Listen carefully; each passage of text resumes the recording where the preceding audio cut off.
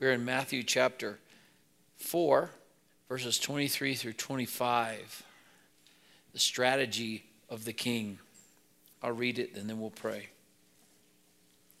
Jesus was going throughout all Galilee, teaching in their synagogues and proclaiming the gospel of the kingdom and healing every kind of disease and every kind of sickness among the people.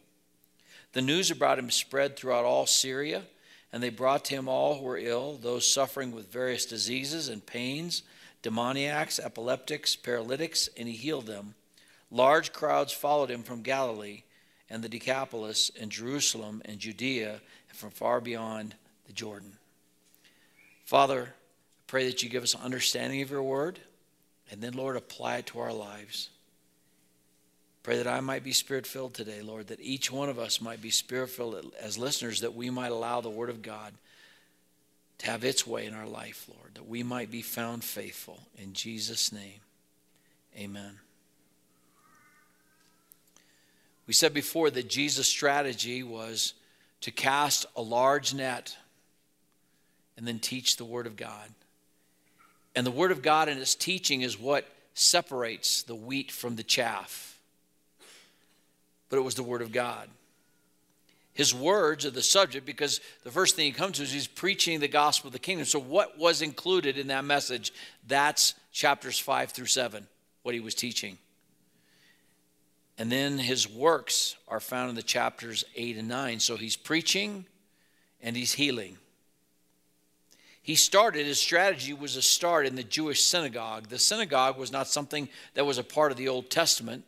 That came to be when they were exiled into Babylon and they couldn't go down to the temple, but they still wanted to be a separate and unique people. And so they had the synagogues, and they would meet on the Sabbath, and they would meet on Tuesdays and Friday. And then every day during the week was also the school, the public school for the young men. So boys would go and they would be taught in the Word of God in the school of the book. That's what it was called, the school of the book.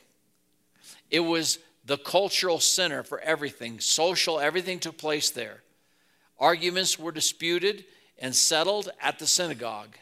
So Jesus went to that place to bring life. It was supposed to be the place of life, and truly it was the social life. But most of the life had left. There were some believers left, Old Testament believers, but for the most part, people are just going through the motions. And so Jesus was bringing life back to his people. You see, we have in salvation a supernatural thing. We have the living Word of God. It's a supernatural word. That's why we as believers rest in it. We rest in it. We find peace in obedience to it. We find comfort in it. When I was in the President's Honor Guard, I heard the 23rd Psalm, I don't know how many times, because every day our job was funerals. And it's kind of tradition for people to read the 23rd Psalm. But to us as believers, it's real comfort to remember that no, the Lord has not left us. The Lord is our shepherd. That even as we walk through the valley of shadow of death, he's with us. His rod and his staff comfort us. Even the discipline of his rod comforts us, because the Bible says he disciplines every son he receives. And so even in discipline, as we comfort ourselves, even as a child, a weaned child comforts himself on his father's chest. Even in the discipline, we rest in the Word of God. Maybe you can't remember before you were a believer that the Word of God were just the words of God, the Scripture were just kind of like some suggestions, like the 10 suggestions. Good way to live your life, maybe. Maybe some advice, some ancient wisdom. That's what often it's called, the ancient wisdom of the Scriptures. But to us, it's real, it's supernatural. We rest in it. We have a hope that never passes away. And we have a faith that is unlike the world.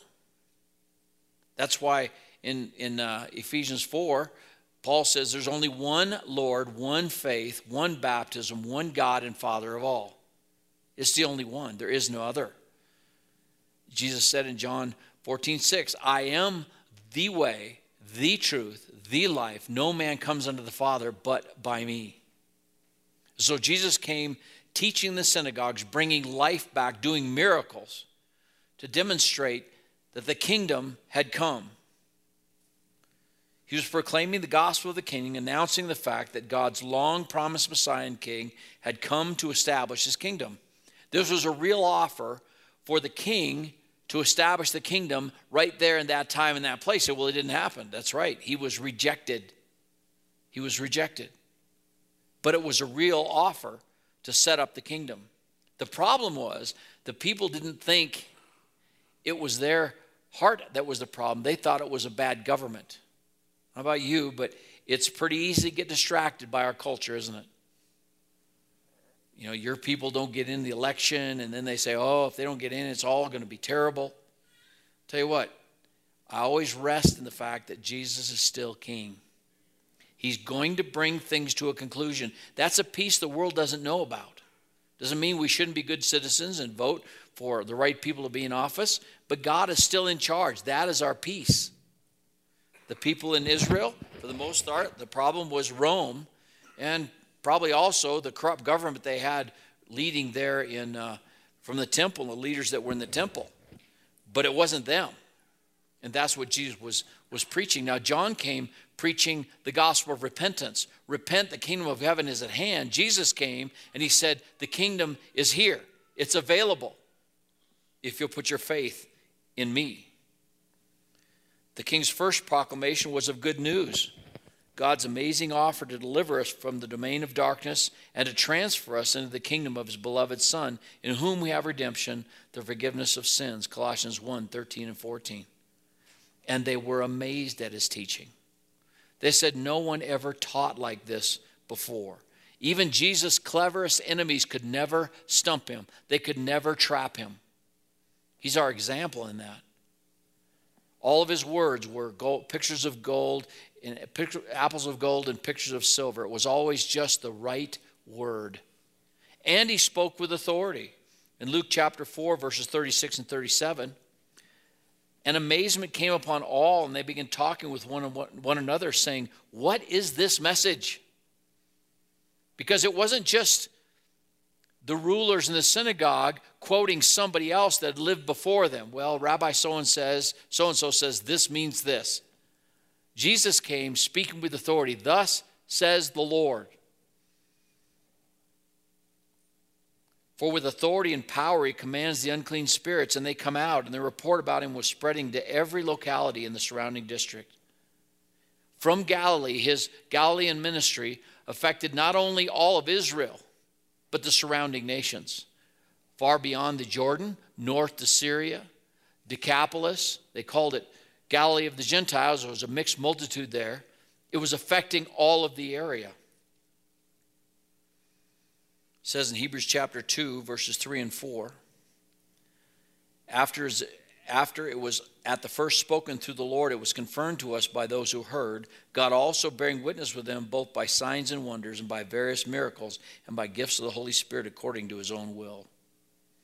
And so not only was he coming preaching and offering the kingdom for those that would trust him, those that would follow, but he was healing all the diseases. Now, the first type of malady was suffered by demoniacs, those afflictions that were caused by demon and demon possessions.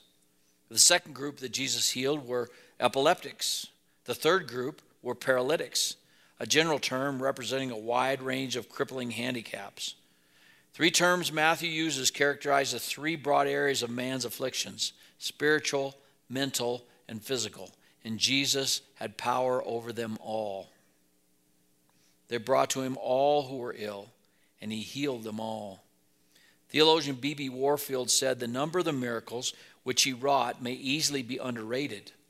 John completes his gospel, and he says, if all the things that Jesus did were written down, surely the books in all the world could not contain all the things that Jesus did, because with every miracle, there's a story, there's a testimony, right? It has been said that in effect, Jesus banished disease and death from Palestine for the 3 years of his ministry. Can you imagine? Can you imagine? The doctor, the physician is giving you the news that you have a malady, you have an injury. I mean, it used to be if you broke your knee, you had a broken knee for the rest of your life. You got certain injuries when you got old and you got a bad hip, you just live with it. You didn't get around very much. Now you can get new hips, you can get new knees. Or maybe it's a disease. The doctor gives you the news that you have a disease and we can make you more comfortable, but there is no remedy for it. And then Jesus comes. No wonder it affected everywhere. News like that will spread. And if you can just get to where Jesus is at, you will be healed. So the Gentiles north in Syria and Decapolis and those on the other side of the Jordan and all Judea and all Jerusalem, they find out and they're bringing all their people that are sick to Jesus, and he heals them. John MacArthur says Jesus' miracles accomplish 4 things. First, they prove that he's divine because no human being could do these things. Secondly, the amazing healings showed that God is compassionate towards those who suffer. Isn't it easy sometimes when you're here to feel all alone, even if you're in a family, just feel like you're the only one dealing with this, and does Jesus really care? It's an old gospel song. Does Jesus care? And the Bible says in Hebrews 14, 15, and 16 that we have not an high priest which cannot be touched with the feelings of our infirmities. The feelings of our weaknesses. God cares about how we feel because he was tested in all those points just like we are, yet without sin. Because he cares, we can come boldly to the throne of grace and find help in time of need because Jesus cares. Third, the miracle showed that Jesus was the prophesied Messiah because he fulfilled what the Old Testament testified about what the Messiah would do. Fourth, the miracles proved that the coming kingdom was a reality. The wonders and signs being foretaste of the marvelous realm that God has in store for those that are his. He proved it.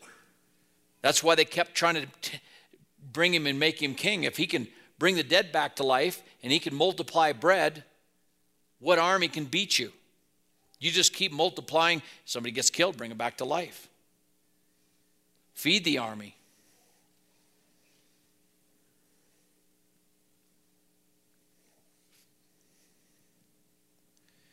Now, Jesus was going about all the cities and the village, teaching in their synagogues, proclaiming the gospel, and healing every kind of sickness, every kind.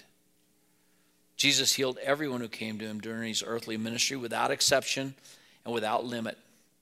Now, Jesus still has power to heal today. That's why we, in obedience, tell people what James 5 says. Are there any sick?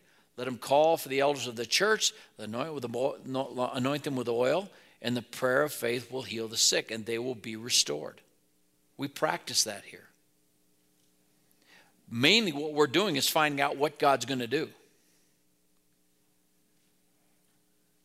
I think it was H.B. Charles that we heard when we were at the conference out in North Carolina, and he made an amazing statement.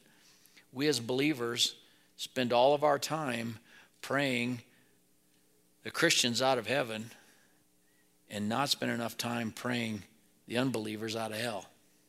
You go to most prayer meetings, my aunt's sick. My third cousin, which I've never met over here, has stubbed their toe. Let's pray for them. Oh, like the worst thing can happen to a believer is death.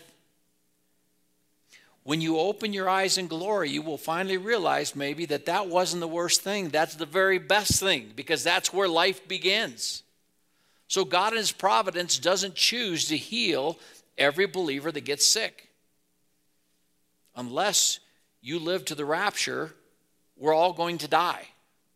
That's not a terrible thing. 2 Corinthians chapter 5 gives us that instruction that to be absent from the body is to be present with the Lord. There's no soul sleep. There's no going down to a dark place for a while. To be absent from the body is to be present with the Lord. So he says, then having this courage, we can be pleasing to him. That's our new ambition, to be pleasing to the Lord. So God doesn't choose to heal everybody, he still can. So when we gather people around, they come and they say, Pastor, I'm facing this disease, or I'm going to have an operation. I'd like the elders to pray. So we pray.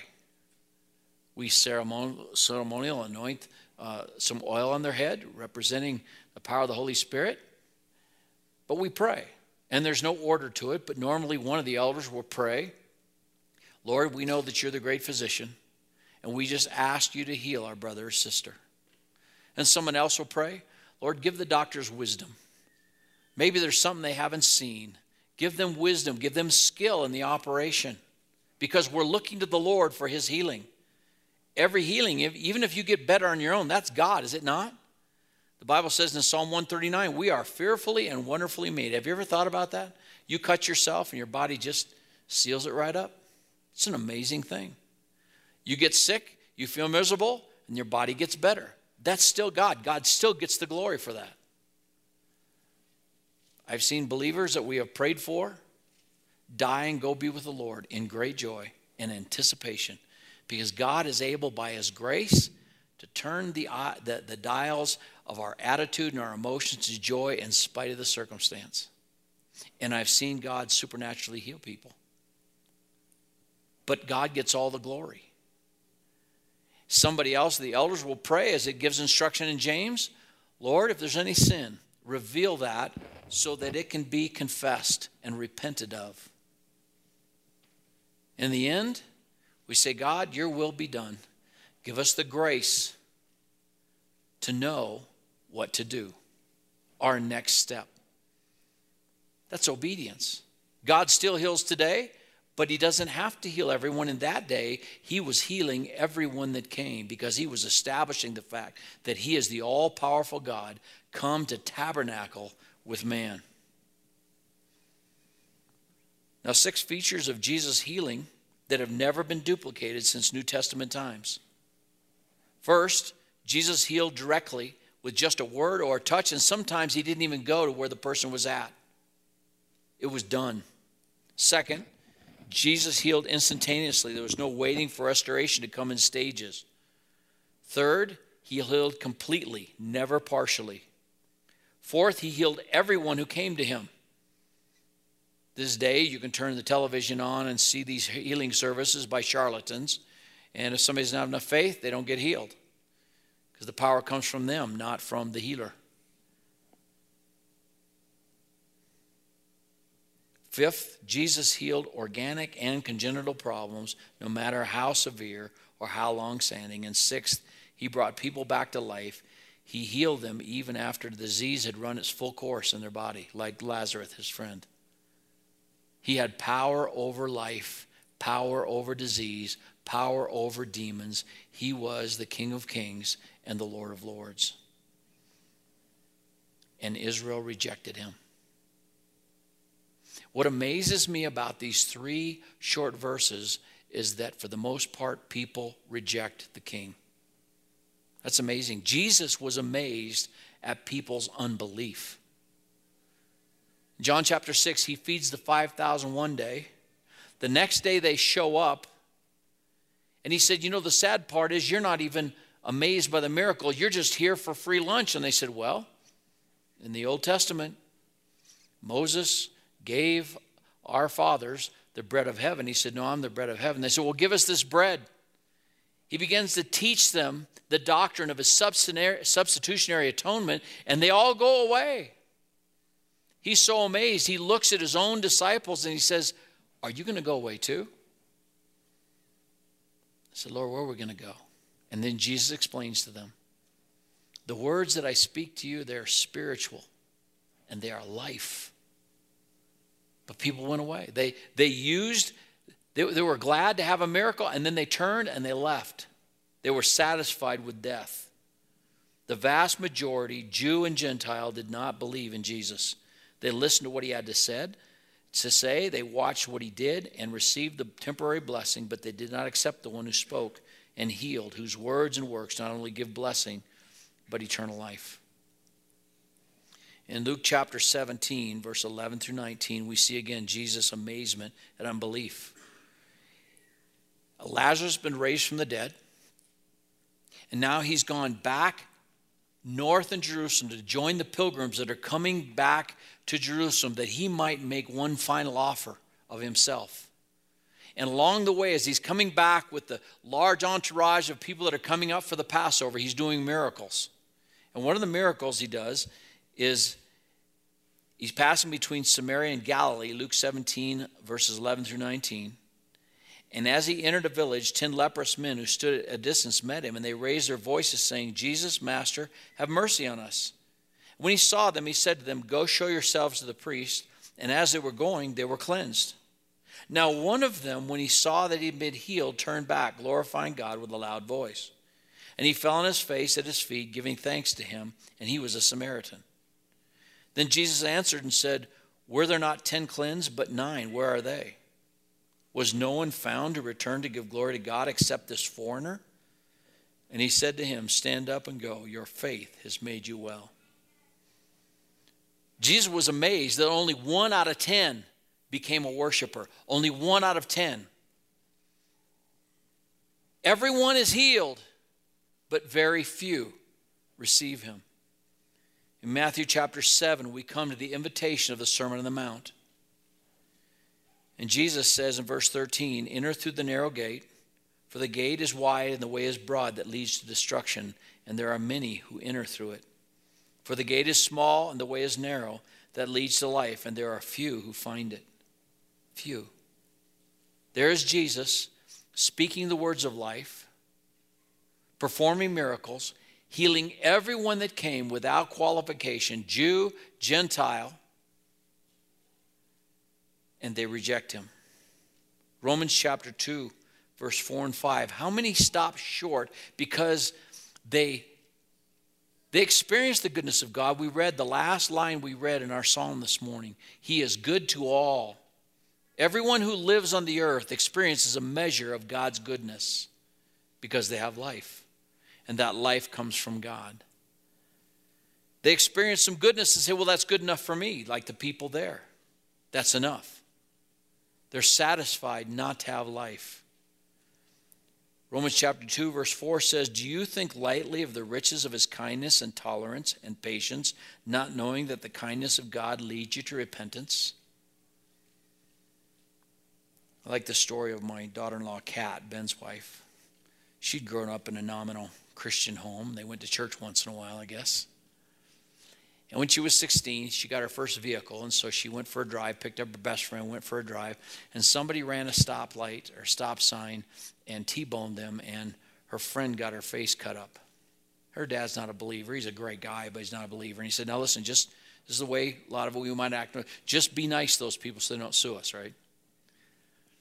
Well, they'd gone on a trip someplace, and they came home, and somebody had graffitied up their house and said all kinds of bad things on the house. And he said, now, Kat, I told you to be nice. Now, you get out there and you clean that off the house. It was late at night. 16-year-old girl up there, brokenhearted, lost her friend. It wasn't her fault, the accident. You know, why did these things happen? And she's crying up there. And she just kind of prays to God, and, oh, Lord, you need to help me. And she shared that story. She said, well, I think I'm okay because, you know, God really comforted me, and he really helped me through that time. Isn't that salvation? I said, no, Kat, that's not salvation, but that was God. That was God leading you to repentance. And later, both Ben and Dave were actually able to explain the gospel more clearly, and she received Christ as her Savior. Don't stop short of salvation. How many are in hell today because they experienced the supernatural miracle of God in their life, and then that was good. That was enough. Was enough. They stopped short. Revelation 22:17 says, the Spirit and the bride say, come. And let the one who hears say, come. And let the one who is thirsty come. And let the one who wishes take the water of life without cost. The Bible teaches whosoever will may come. You say, but Pastor, doesn't the Bible say chosen before the foundation of the world? Yes, it does. Amen. And it says whosoever will may come. John 3:16, for God so loved the world, he gave his only begotten Son, that whosoever believeth in him. John 1:12, as many as received him, to them gave he the power to become the sons of God, even to them that believe on his name. The invitation to God is always open to everyone that will hear. Matthew 11:28, he says, "Come unto me, all you that are weary and heavy laden. I'll give you rest. Take my yoke upon you. Learn of me, for I am meek and lowly of heart, and you'll find rest for your soul." Don't stop short. Even as you experience God's goodness and even supernatural provision in your life, don't stop short of life. Maybe you're actually considering it. And you think, well, I don't know what Jesus will demand of me. Matthew 16:24-26, Jesus said to his disciples, "If anyone wishes to come after me, he must deny himself, take up his cross, and follow me. For whoever wishes to save his life," you want to stay in control of your life, you don't have to submit yourself to God. But the Bible says there, then you will lose your life. But whoever loses his life for my sake will find it. That's what we call it, giving your life to Jesus. And then he gives kind of a business proposition, so you can kind of put it in the terms of finances. If a man gains the whole world, you live for the 70, 80 years of your life, and you get everything you hope for. You have all kinds of money, you have power, you have prestige, everything the world looks for, comfort, satisfaction, and you lose your own soul for eternity. Is that a good business decision? Or, if you gain the whole world and God's grace wakes you up to the fact that you are lost before you die, what would you give in exchange for your soul? What is your soul? Not anybody else's. What is your soul worth? Jesus said, "I am the way, the truth, and the life. No man comes to the Father but by me." There's no other option here. What would you give in exchange for your soul? Well, anyone that's awake would say they'd give everything. Because when life is over, there's nothing left on this earth to be gained. Why not give it away? The problem is, people don't always have that because the devil has his own anesthetic. He has his own sedative. The Bible says in 1 John chapter 5, the whole world lies in the arms of the wicked one. And folks, I have seen it happen. Years ago, I went because I was chaplain at Cathedral Home to speak to a fellow that was dying of cancer. And he'd left his church years before because they did something he didn't like it. And so I was just there to, I guess, as a chaplain, bring some comfort because they were good as a couple to Cathedral Home. And so I went to bring the scripture. And, you know, here's this fella. The marks of death are upon him already. And I've seen this more than once. And I could talk about the Cowboys, I could talk about the weather, I could talk about politics, but as soon as I wanted to talk about the Lord, he was too tired. Now you and I as believers think when somebody gets close to death, surely they will then think about salvation. No, that's a miracle too. There's a fellow that comes almost every day to our coffee shop, and Tabby and myself and Pastor Howe share the gospel, and we love on him. But we know that God's got to open the heart. And the closer they get to death, you think, oh, they're going to get scared pretty soon when they got one foot in the grave and one on a banana peel. Now they'll wake up. No. Not unless God wakes them up. Not unless God does it. But to be there and to pray and keep giving the gospel, because Jesus or Paul said, the gospel is the power of God unto salvation. What would a man give in exchange for his soul? Well, see, you're talking about someone that gets quick and they wake up and they say, whoa, what am I doing here? But if they're asleep in the arms of the wicked one and we never share the gospel, they'll go into eternity because death is not enough to scare them into eternal life. It's a miracle. It's the power of God. As I was looking at these 3 short verses, the thing that I was amazed in is to put yourself back in that time. And I'm amazed at the same thing that Jesus was amazed at, and that is the unbelief of man. The Bible says in the Old Testament, the heart of man is deceitfully wicked above all things. Who can know it?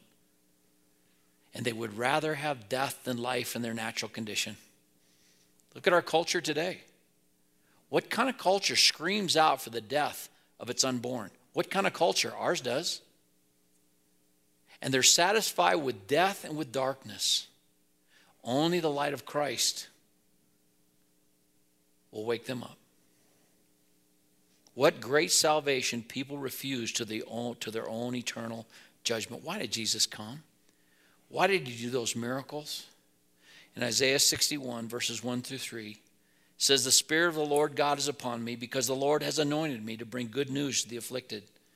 He has sent me to bind up the brokenhearted, to proclaim liberty to captives and freedom to prisoners, to proclaim the favorable year of the Lord and the day of vengeance of our God, to comfort all who mourn, to grant to those who mourn in Zion, giving them a garland instead of ashes, the oil of gladness instead of mourning, the mantle of praise instead of a spirit of fainting, so that they will be called oaks of righteousness, the planting of the Lord, that he might be glorified.